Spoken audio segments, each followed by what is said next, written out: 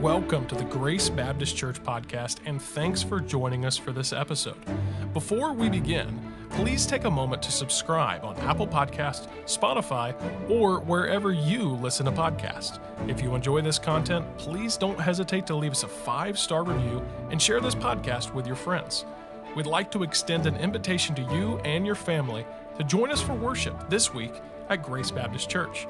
We'd also love to connect with you online at gracekettering.org. Thanks again for joining us, and enjoy the episode. Let's find Acts chapter number 28. Let's stand to our feet. Children, you're dismissed down this hallway to Children's Church in the club room. Acts chapter number 28, and you can follow along with the guide in the bulletin if you'd like. Acts chapter number 28, the first 10 verses this morning. We'll read these, and then we'll jump into the message. Acts chapter number 28. Let's read together here. Follow along as I read. And when they were escaped, then they knew that the island was called Melita. And we know this today as the island of Malta. So I'll be referring throughout the message to it as Malta. And the barbarous people there showed us no little kindness. That's a little flourish of Dr. Luke as he writes. He always kind of underplays it. No little kindness. In other words, an exceeding amount of kindness. For they kindled a fire and received everyone because of the present rain and because of the cold.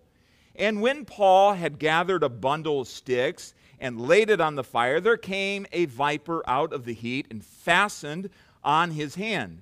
And when the barbarians saw the venomous beast hang on his hand, they said among themselves, no doubt, this man is a murderer, whom, though he hath escaped the sea, yet vengeance, notice that word vengeance, suffereth not to live. And he shook off the beast into the fire and felt no harm. Howbeit, they looked when he should have swollen or fallen down dead suddenly, but after they had looked for a great while and saw no harm come to him, they changed their minds and said that he, Paul, was a god. In the same quarters were possessions of the chief man of the island, the ruler of the island, if you will, whose name was Publius, who received us and lodged us 3 days courteously. And it came to pass that the father of Publius lay sick of a fever and a bloody flux, to whom Paul entered in and prayed and laid his hands on him and healed him. So when this was done, others also which had diseases in the island came and were healed, who also honored us with many honors. And when we departed, they laded us with such things as were necessary. Let's pray together. Father, would you guide our time together? Thank you for the stirring music that we've heard. Thank you for what opportunities are up next for us. Thank you for the opportunity to give and to worship you through giving today. Thank you for the opportunity, Lord, to be together as your children in this place. Now, Lord, I ask for the filling of the Spirit in this hour, that you would enable me to speak as I ought to speak. And Lord, I pray that your word would come alive in our hearts. It is the living word. It's holy. It's separate. It is above all other words. It's not like the word of men. And Lord, you said that you put it higher than your own name, and we're grateful for that. Lord, you've chosen to put into the pages of your word, this story, this narrative that is important for us. And I pray that you would be our teacher, and if there's anyone here today that does not know you as Savior, that today they would accept you by faith. And we pray this in Jesus' name. Amen. And God's people said, amen. Let's be seated. So Paul has just come through 14 days of this storm that we talked about last week called Euroclydon. I like the name of that storm, Euroclydon. It's simply a typhoon. It was a powerful typhoon. Some of you have been through something like that. But he was 14 days on the sea. And let me just tell you, it wasn't like a cruise ship. When we were down in Grenada, we got to take a water taxi along the coast of Grenada, and we got to come right up against some of these cruise ships, and they're massive. Some of you, have you been on cruise ships before? They're massive ships. But the reality is, Paul's not on a cruise ship. This was a wooden vessel that that was built as a cargo vessel. It was out of Alexandria, Egypt, and it was carrying grain they had offloaded during this time. And so it wasn't this enormous vessel like we might think of today. And so I'm just trying to underscore the reality that this has been a terrifying time, and especially for those that did not know Jesus Christ and did not have a relationship with him. Paul knew, because of his faith in God, Paul knew that the Lord was going to carry them through. The Lord had revealed that to him. And so Paul had great faith and was encouraging those. In fact, the Bible says in the end of chapter number 27 that all hope was lost that they would actually survive. And so this was a boat full of 275 plus Paul, 276 individuals that were frantically scared about their survival through this storm, Euroclydon. And so as we went along, we realized that God had borne them along, the same word that God uses to describe the inspiration of Scripture, bearing along the men who penned the pages of Scripture. God had, through this storm, borne along this boat, this wooden vessel, and he had borne them along not 40 miles like they wanted to get to the Phoenix, there in the island of Crete, but 480 miles west across the Adriatic Sea to this little island that's smaller. For you that went to Grenada, it's smaller than the island of Grenada. And God, through a storm, this baffles me that God is able to do his power to bear them along and land them on a rocky coast there on the island of Malta. And so we realize that here they are. They were hoping to winter in Phoenix, but now they are landed on this island. They don't know anyone. It was not a part of their sailing plans. And they're landed on this island, and they're just dropped there. The Bible says that they escaped there. They no doubt were holding on. Those that could swim would swim, but those that could not would hold on to parts of the boat to float into land. And it was still raining, and it was very cold. And so they're just dropped there. And I want you to think about this thought that truly 276 individuals that day, which was a miracle in and of itself that they all survived. That was a God thing. It really was. And God came true on his word. When Paul said, I believe God, God came through on his word. In the middle of that storm, God came through and fulfilled his promise to the Apostle Paul and those that still needed to receive him. So they land there, and they are definitely stranded. They are stuck. You know, we hear from time to time this term emotionally about feeling stuck, feeling like I'm just in a jam. I'm in a place in life I can't move forward, I can't go backward, I don't know where to turn, I'm just stuck. I don't know what the answer is. And truly, the Apostle Paul and these individuals that were there, along with the centurion Julius, were very much stranded on this island. And I want us to see that in verses 1 and 2. I want us to see how that Paul and the rest were stranded. Now, they were stranded for a season. The Bible tells us they were looking for a place to winter. Paul had already said over at the Fair Havens, hey, folks, we ought not go forward because this is not a good time to travel. Between November 10th and March 11th was not a good time to be out on the Mediterranean Adriatic Sea. It was a bad time. Euroclydons or these nor'easter typhoon-type storms were known to pop up, and it certainly did. And so it wasn't a good time. They had hoped, Paul had said, hey, we shouldn't go, but they went. They wanted to winter in Phoenix, but they did not. That was not, God had other plans for them. This storm came along. And I just want us to realize that they were here at Malta for the space, the Bible says, of about 3 months in verse number 11. 3 months, stranded. Can you imagine yourself stranded for 3 months somewhere? You know, we get antsy if we're stranded for a day somewhere. We get antsy if we're stranded in another city here in America for just a short amount of time. It's like the greatest crisis that ever, we had to get a hotel. Hey, we had to get a hotel, a warm hotel with a shower and with a swimming pool and with a hot and ready free breakfast, right? We get antsy at that type of strandedness. But listen, they were stranded for 3 months in a strange island that they had not planned to go to. The Bible says here that this is the island of Melita or Malta. It's 60 miles south of Sicily. It is also only about 9 miles wide by 17 miles long. Not very big. Now, the fact that God brought them to that island is quite amazing. When they landed at on the northeast side of the island in a bay that is now called St. Paul's Bay. There's a lot of tradition that surrounds that. St. Paul's Bay. The bay was about a mile wide and about 2 miles deep, and it was a very rocky coast that was there in that bay. If you'll show me that next picture so that we can see that. It was a bit of a place that God had brought them into. It's corroborated with a creek that's mentioned here as well. But this was a rocky bay. This wasn't a place that you wanted just to land hard on. But they drove the ship right into the bay, or God did, and the ship was completely a loss, and they were able to escape onto land. So they're in St. Paul's Bay among what the Bible says to be these barbarous people of Malta, and it's done for a season. Now, I do want to remind you that Paul, as an individual, is physically stranded here. This is where he is, along with all the others. Yes, they are. But Paul, as the focus character here, is physically stranded. You and I do not like to be out of control. How many of you love it when someone else is controlling your life? Circumstances, employer, job, family. Anyone? We like to be in control.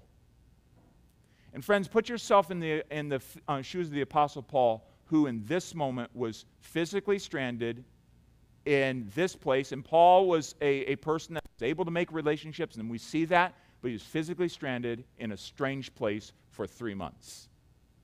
He had no control over what was happening right here. God had landed him there. God had allowed this.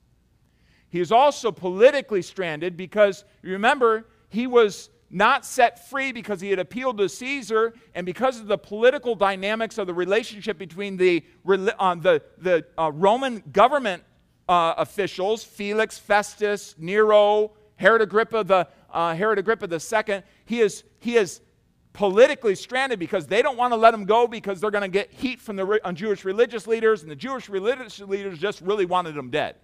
And so he is there because he felt no other option than to appeal to Caesar. And obviously, in the midst of all this, God is working out his plan to get Paul to Rome, to be able to preach the gospel in Rome and even in Caesar's house. But there's a sense where everywhere Paul looked, he was stranded. He was just stuck. And friends, even great servants of God, as well as just plain servants of God, get in places where you are stuck. You are there for a season. Now, Paul's been in these places before. He was in Caesarea for over 2 years in a prison cell, waiting for hearing after hearing after hearing. The reality is, you might be in the same situation as Paul today. You might feel physically stuck with a health issue. You might feel stuck in a job that just doesn't seem to be working well for you. You might be stuck in a situation in your family and you don't see a way through it. You might be stuck spiritually and you've been crying out to God and saying, God, I need a breakthrough. I need you to give me some answers. And the reality is, you and I get into those positions where we just not just feel stuck, but are stuck. We're just there, and I don't see a way. I couldn't take an action step this week that would change my situation. Only God could change my situation. And so Paul is in this scenario, and I do want to remind you, when you feel stranded, when you feel stuck, do remember the psalmist in Psalm 139. He said, and speaks wonderfully about the presence of God. He said, O Lord, thou hast searched me and known me. Verse 5 says, thou hast beset me behind and before, and laid thy hand upon me. The word beset is the idea to envelop, like an envelope. And the psalmist says, in the middle of me running from mine enemies, in the middle of me feeling trapped, stuck, I remember that you have enveloped me, and your hand is upon me. That's a beautiful picture right there, friends. Now, I don't know where you are this morning, but chances are every one of us can identify with that feeling of feeling trapped, stuck somewhere that you don't want to be, right? See Brother Steve shaking his head as your foot's propped up, right? You might feel that way, but God has not stopped enveloping you. And we have to continually, if there's nothing else about today that we just kind of wrap our brain back around, is get reacquainted or get your focus right in the right place, not on the foot. Sorry, I don't make a practice to preach to somebody. You know what I'm saying? Great illustration, brother. But on him who's enveloping us, who is besetting us behind and before. In fact, David goes on to say in that psalm, if I make my bed in hell, you're there. If I take the wings of the morning and go to the uttermost parts of the sea, you're there. And we have to remember that. And frankly, Malta was pretty far out there. And he's there. And God shows his power even in that place. And I want us to realize that Paul is stranded in this place for a season. There's seasons of our lives where we feel stuck. We just feel like, man, I'm here and I can't go anywhere. Seasons. What season are you in right now? But I want us also to notice in verse number 2, they were stranded among strangers. Have you ever walked into a room full of people and you weren't invited there? Like you walked in and immediately felt like I'm the outsider in this situation. Like I've stepped into something that's obviously very much a family, very much a clique, very much just a group of people that are not interested in including me in. Now, I want us to realize when they got onto this island, they were coming ashore, dripping wet, cold. It was still raining. It was wintry time. It was probably around that November period of time, just that kind of that awful, bone-chilling, cold, wet weather. And so they're coming ashore. The Bible does say that these people receive them, but these were strangers to them. And we get this from this word barbarous. They weren't like knuckle-dragging barbarians, like, kind of like, that's not the idea of the word. The word simply is the idea of a foreigner, strangers, people that might have spoke a different language. It's very possible that they spoke a different language than the folks that were coming there on the ship. So here they are, they're in this land among foreigners, 276 of them. Now think about that. We're not talking about a big island. It made a splash on that island when these folks all showed up. It hit the headline news on that island, no doubt. 276 landed on the island, stranded, cold and wet, with only the clothes on their back. They needed clothes, they needed food, they needed fire. And what did these folks do? They kindly treated them, and we'll see that in a moment. But they're among, as 276, they're among these foreigners who likely spoke a different language. Talk about the feeling of strandedness just getting a little bit deeper. Like we're among these people, we don't know them, and yet we're here and we're stuck here for the winter. The Bible says that they showed no little kindness.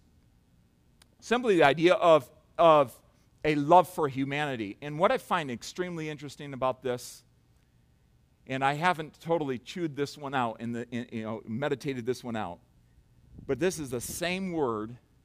This is the same word that God uses to describe his love for us in Titus 3 and verse number 4, when the kindness and love of Christ appeared to us in sending his son. And it's a love for humanity. And I get kind of the picture that here are these people who were indeed made in the image of God.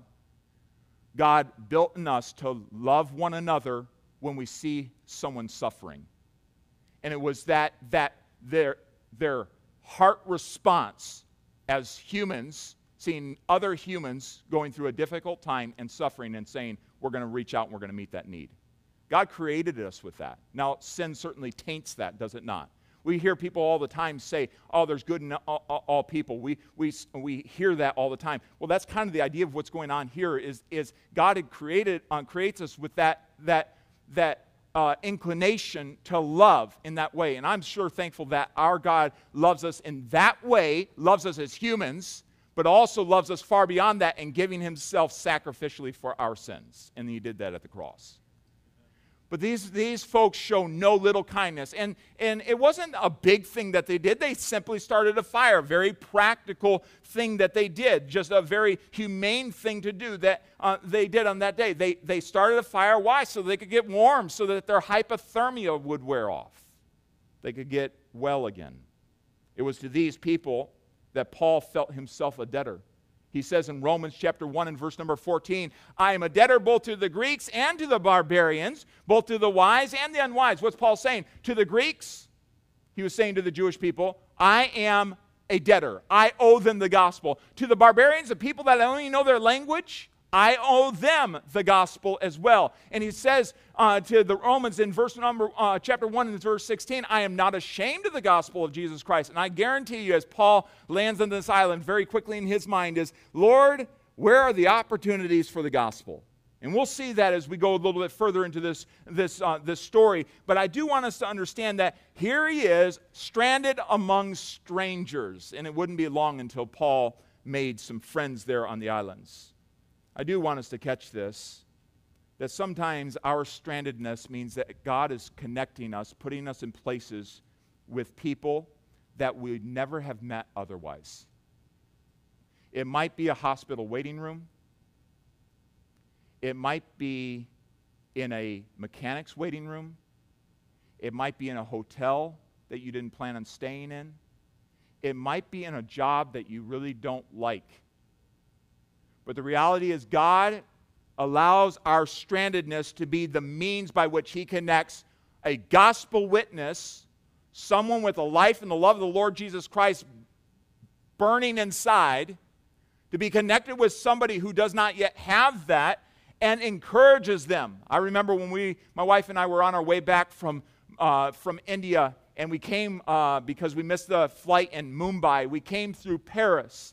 And we happened to be standing at the desk trying to figure out our flights and everything. I believe it was American Airlines. And we happened to be standing there, and the guy right next to us was having an awful time.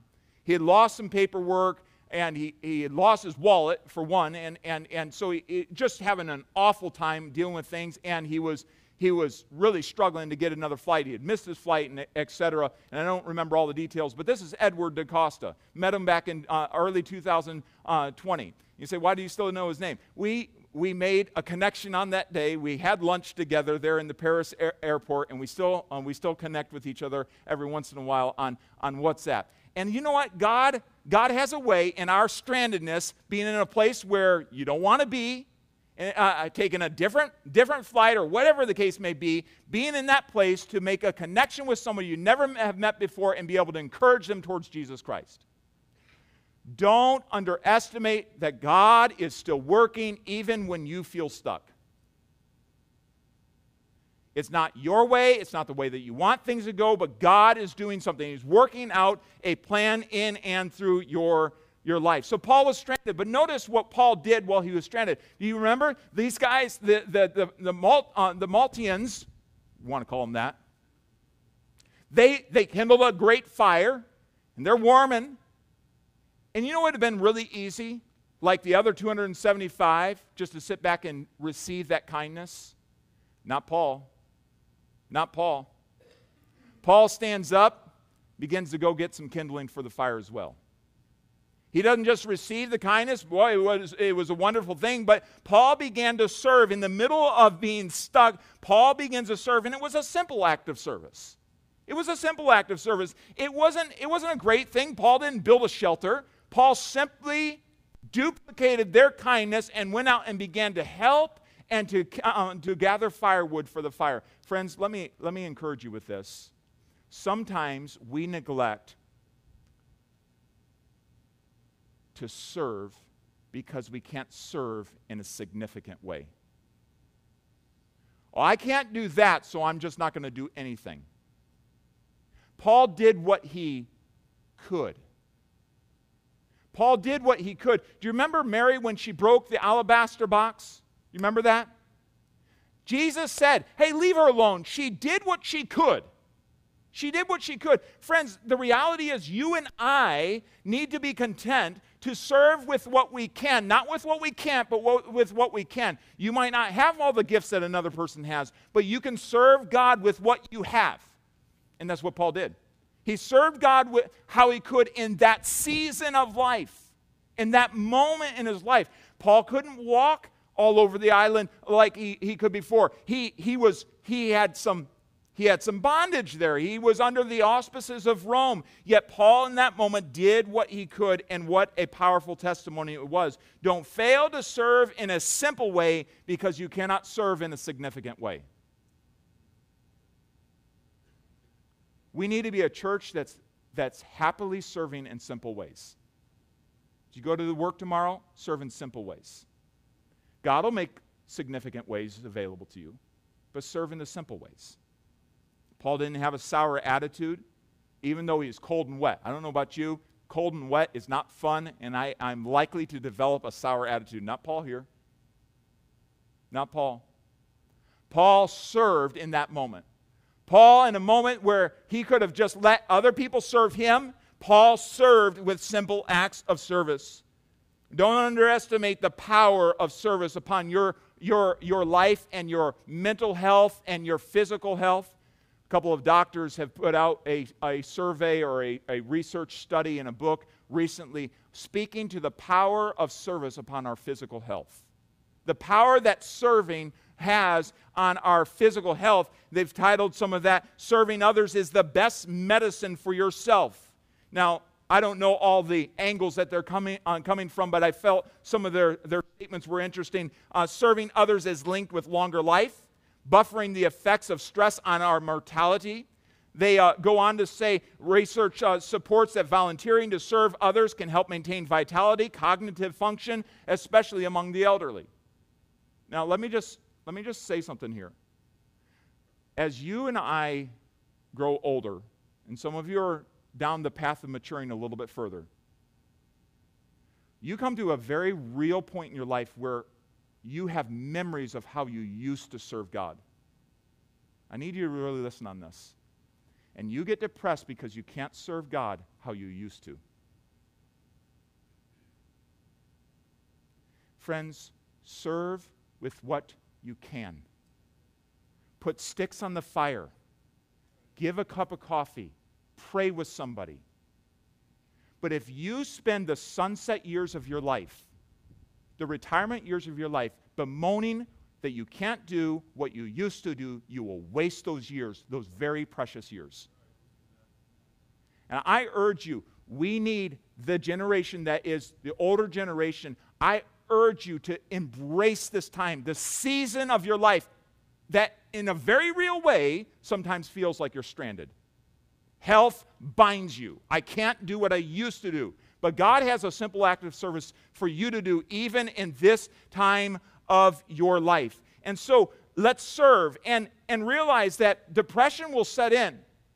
Blues will set in, as they say. If you're not serving, if you're all self-focused, you will get very, very down. Find a way to serve. When you're stuck, find a way to serve. They went on to say that robust evidence supports that being a giving, others-focused person is associated with happiness, well-being, fewer depression symptoms, better relationships, and more professional success. You know what? It almost sounds like they've discovered that God was right in His Word when He said, by love, serve one another. And it's amazing how science is bearing some of that out even as they studied that. I'm just simply underscoring the reality. Serving in your life in the ways that you can is very, very important. Others don't necessarily have to see it. In fact, many times those are the best acts of service when no one else sees it. It's just you and that person, and you're doing it for the glory of God. Remember, Jesus said, Mark 10:45, for the Son of Man, even the Son of Man, came not to be ministered unto, but to minister and to give His life a ransom for many. That's what we ought to do. We ought to model Him in our everyday life. Who can you serve today? Who can you serve with what you have in a simple act of service today? Let's do it for the glory of God. But notice there is a scary aspect of service as well.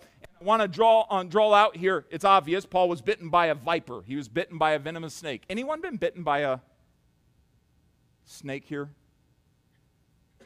No one?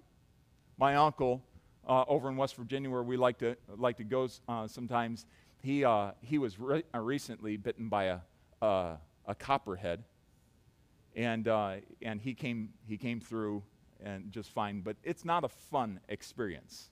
They tell us to go up and hike over there in West Virginia in a place called Dolly Sods, which is a wilderness but they talk about the snakes and the bears that are up there and so on. Like I'm not going hiking up there. But nonetheless, even behind the cabin where sometimes we stay way up on the mountain, it's just full of rattlers. I don't go up there. I don't hang out up there. Right? I don't want to be bitten by a snake. Paul didn't see this one coming. Likely blended in with the sticks, which is kind of scary in and of itself. But here he is bitten. You know what you and I in that moment might have said, or we might be tempted to say? Here I am trying to serve other people, and look what happens. Why do we even get in the middle of this? Why do we even try? Here Paul is in the middle of trying just to be a blessing. He's struggling. He's been 14 days in Euroclydon. I mean, it's been a wearying experience. And here he is trying to serve with the strength that he has in just a simple way, and yet he gets bit. Now, I'm certain that Satan was seeking to hush the apostle in this new land that needed the gospel. But these things happen. Difficulties come when we're serving, and I want us to realize that no matter who you're serving or where you're serving, difficulties and challenges will absolutely come. Sometimes they'll be external, sometimes they'll be circumstantial, sometimes it will be from the very people that you're trying to serve. But the reality is obstacles and opposition will indeed come. And so the scary part of serving is sometimes what happens if when I serve I get hurt? What happens if it kind of blows up in my face? What happens if I get rejected? What happens if if my physical safety is not good in that place of service? What happens if my life is in jeopardy? Yeah, there's a scary part of service. There's a vulnerable part of serving the Lord. But what I'm saying to you this morning is, here Paul is in this strange place among foreigners trying to serve in simple ways, and yes, even God allowed the great apostle Paul to face some opposition, some obstacles. Do you know that Jesus served? Jesus served. The Bible tells us in John 13 and verse number 4, he riseth up from supper, he laid aside his garment, took a towel and girded himself. After that, he poured water into a basin and began to wash his disciples' feet. Pleasant. To wash 12 men's feet. Yuck. But Jesus did it. And you know that day when Jesus was washing their feet, you know that Jesus washed a man he knew full well would deny him and curse his name? Jesus washed the feet of a disciple that would sell him out. Jesus knew that. And yet he still served them and modeled that. Friends, opposition, obstacles will come in your service to the Lord Jesus Christ. This week, expect obstacles as we serve the Lord. Expect obstacles as we minister to children during Adventure Camp and this week. Expect obstacles as you go into your workplace and shine for Jesus Christ. Expect obstacles as you lift up the name of the Lord Jesus Christ in your family. Expect it to happen. But friends, as it does happen, what should our response be? Paul just simply shook off the snake and went on. He calmly did this, so there wasn't a whole to-do. Luke does not write down that Paul was like, I'm just going to get away from this. I'm not going to do this anymore. I'm just going to... No, it seems that Paul just went on about his service, continued to serve and to love people. Now, what happened, though, were the people there on the island, do you remember what they said? They said, oh, this must be a murderer. This must be a murderer. Don't you love it when people make assumptions about you? How many of you love that? They make assumptions about you. They, right off the appearance, they just say, from the outside, not knowing your story, not hearing your heart, they make assumptions about you. And that's exactly what happened here. They made assumptions about him. They branded him as a murderer. Well, he must have just been a murderer, and justice or vengeance is having its way. Now, this word vengeance is interesting because it seems to denote they were referring to a goddess of justice that they believed would set things straight, that would make wrongs right, and would take care of just making sure justice was served. A little bit in the non-biblical thought process of karma. We even hear today a lot about that. And by the way, I urge you as a Christian, don't get caught up in that. That's not biblical. We do know from Scripture that there is a judge. And the Bible says in Genesis 18:25, shall not the judge of all the earth do right? He will set all things straight.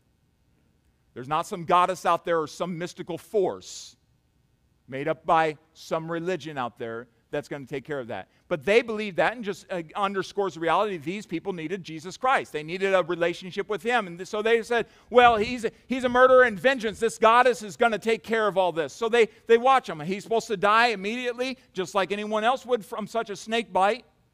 And he doesn't. And you notice how fickle these folks are as they watch him for a period of several hours or more. They totally change their opinion. The Bible even says that they change their minds, and now they say, Paul is a god. Isn't it interesting how fickle the opinions of man can be? But what I want us to catch is this.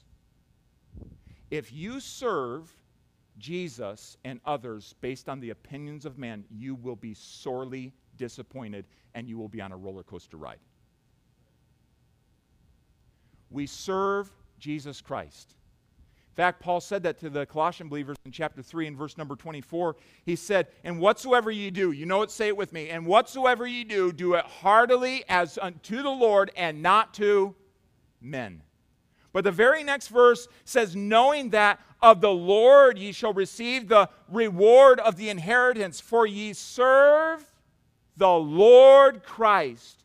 For ye serve the Lord Christ. Friends, today, let's get our eyes back on Jesus and remember, I don't serve man. I don't serve their opinions. My service to God ought not be based, it ought not rise and fall. The intensity of my service ought not rise and fall based on what someone else assumes about me or based on what someone else, the accolades they give. Well, he's a murderer or he's a god. Talk about fickle. In that one moment, from one incident, they make all those assumptions about him. We serve the Lord Christ. There's going to be challenges. But like Paul, we can shake them off through the power of the Holy Spirit. We can continue forward for the Lord. Let the love of Christ constrain you forward. Psalm 34:19, many are the afflictions of the righteous, but the Lord delivereth them out of them all. Let's go forward for the Lord. Let's keep our eyes on him. So Paul was serving in the middle of his strandedness, but Paul was also sowing. Look at verse number 7 on through 10. Look this morning and see how the very next verse, there's an opening for a personal opportunity to make a difference in a person's life. This man named Publius. He was a chief leader, the highest official on the island, likely a Roman official. And there he is on the island, and his father-in-law is sick. The idea here is there was a fever and some dysentery, likely a common ailment of that day, but a deadly one. And so his life was in jeopardy. And the Bible simply says that Paul entered in, that Paul had made enough of a connection. There was a spiritual reality about Paul. The hand of God was evident upon Paul's life, and Paul is able to enter into Publius' house and to basically be able to pray and to bring the healing of the Lord Jesus Christ into his life. Now, the apostles did not heal at their own will. Healing wasn't to make the apostles have a greater ministry, to be able to buy Learjets to jet around the world, to be able to buy nice houses in the Florida Keys. Healing here was something that the Lord prompted and directed, and it was, as throughout all the book of Acts, a way, a means by which God confirmed the message of the gospel. And we find that in Hebrews chapter 2 and verse number 4, or chapter 1 and verse number 4, we find that God was very careful to confirm the witness of the gospel, especially among people that did not have a copy of the scriptures. And so God was doing that in here. So Paul simply prays and he asks God to give life again and healing to this man, Publius' father-in-law, and to be able to see healing and wholeness come back into his life. Prayer is, as one man said, a declaration of dependence upon God. Paul did not come in, well, I'm here to save the day. Afterwards, you can buy one of my hankies. For for a small donation, you'll be able to have this healing. No, Paul did not any of that. There was no pomp and circumstance. There was no emotional music that was moving this moment. There wasn't a hit across the forehead. Friends, we see all this, the charlatans of today. You hear the healing services, and I do believe that our God still heals. But our God will never heal for the glory of man. He will always heal for the glory of himself. When a healing happens, it will be known to all that this was God that did this, right? And so Paul prays, asking God. And I guarantee you that Paul did not pray a generic, deity-less prayer. And we pray in the name of Mother Earth or whatever. Paul did not do that on that day. I guarantee you he prayed just like he always had, in the name of the Lord Jesus Christ. And lifted him up, even in that moment, lifting up Jesus Christ in front of those people within that house. Friends, God gave healing to this man. The Bible says in Acts 14 and verse number 3, long time therefore abode they, speaking boldly in the Lord, which gave testimony or witness unto the word of his grace, and granted signs and wonders to be done by their hands. This was something that God allowed to happen there to glorify the name of the Lord Jesus Christ, to extend the work of the gospel there on the island of Malta. 2 Corinthians 4:5, for we preach not ourselves, but Christ Jesus the Lord, and ourselves your servants for Christ's sake. Paul didn't bring attention to himself, but gave attention to the Lord Jesus Christ. I pray in the name of the Lord Jesus Christ, and he brought healing through God's power to Publius' father-in-law there on this island. Now, I want us to think about this. Who is the one person in your life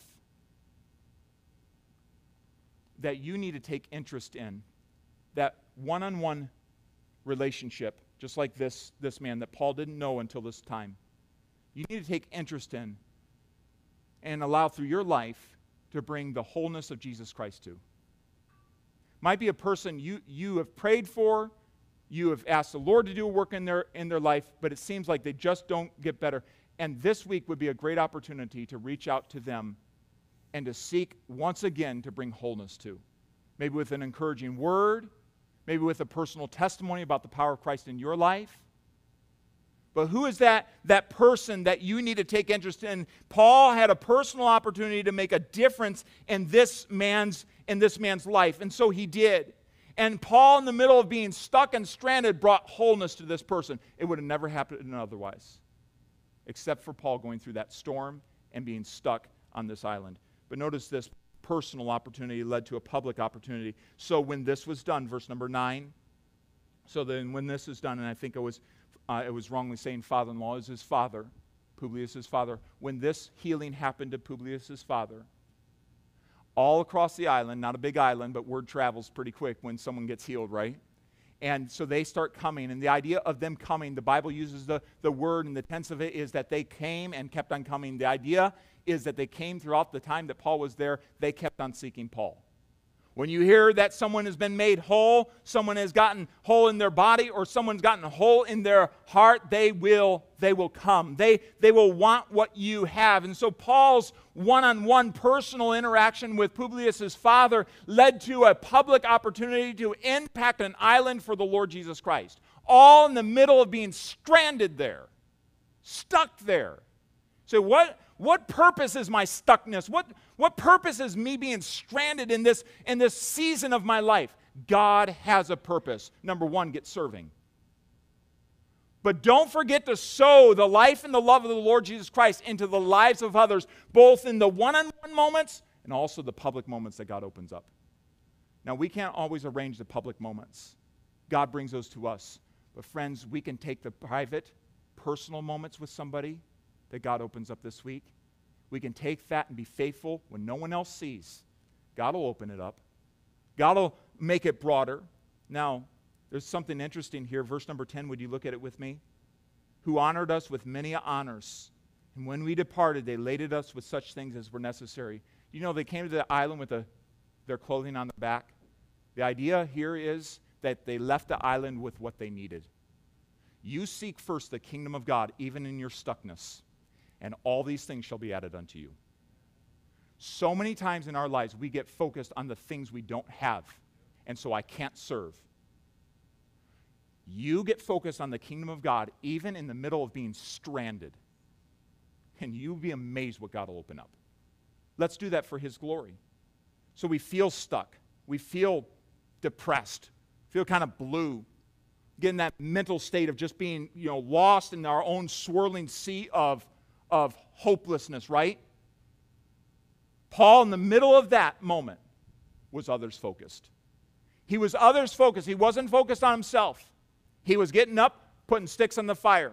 He's getting up, going to Publius' house, and carrying and praying with this father, and caring for. You know what? Paul was likely exhausted by all the people on the island that were coming, but Paul cared and he was other focused during this time. You and I get tempted to be self-focused. Friends, that'll lead you down a path you don't want to go. That'll keep you in a hopelessness. That'll keep you in depression. That'll keep you there like a prisoner. My encouragement to you is get others focused in your stuckness. Get others focused when we're stranded, and ask the Lord to help you with that. Brother Dennis read a few moments ago, Philippians 2 and verse number 4, look not every man on his own things, but every man also on the things of others.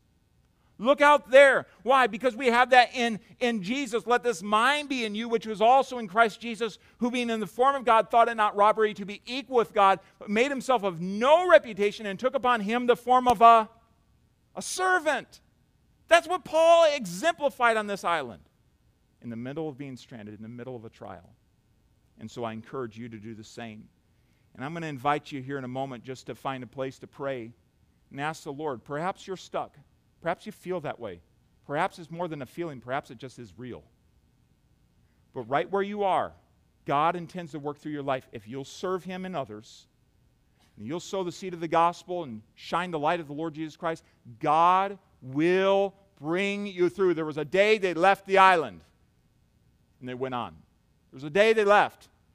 But in the middle of that island, they saw the power of God revealed. And that's what we all need to see, don't we? So let's ask the Lord to help us with that. Would you stand with me in prayer this morning?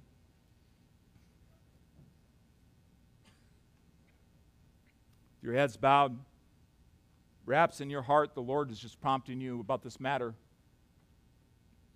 God, I've been rebelling against you for allowing me to be stuck and stranded here. I don't want to be on this island. I don't want to be in this job. Sometimes I even wonder if I want to be in this family. You feel stuck. Today's the day, friend, to simply bow your heart and your knee to Jesus and say, okay, in the midst of this strandedness, I'll submit to what you're wanting to do through my life. In the midst of being here, I'll serve. In the midst of being here, I'll witness. I'll shine brightly for Jesus Christ. I'll choose to serve even when I feel stuck. It'll revolutionize your life. It will change where you are. It's amazing how many times our focus really gets in the way. Would you focus back on Him today? How many say, Pastor, God is working in my heart specifically about what you preached about? Yes, I identify with the Apostle Paul, but I realize I need to be serving and sowing during this season of my life. You say with an upraised hand, God is working in my heart about that. Amen. Amen. All right, let's find a place to pray right now. Maybe kneel there at your seat or come forward. It's up to you, but I encourage you to find a place to pray. Let's ask the Lord to help us with this. Let's submit ourselves to Him this morning. As the piano plays,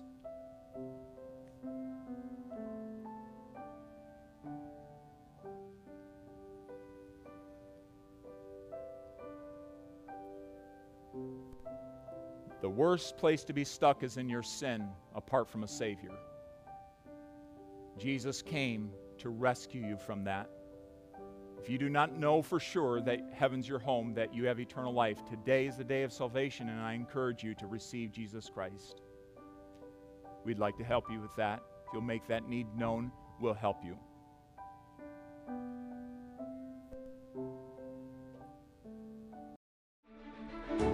Thank you for listening to this podcast. To learn more about Grace Baptist or how to have eternal life, visit gracekettering.org. And remember, you are always welcome at Grace Baptist Church.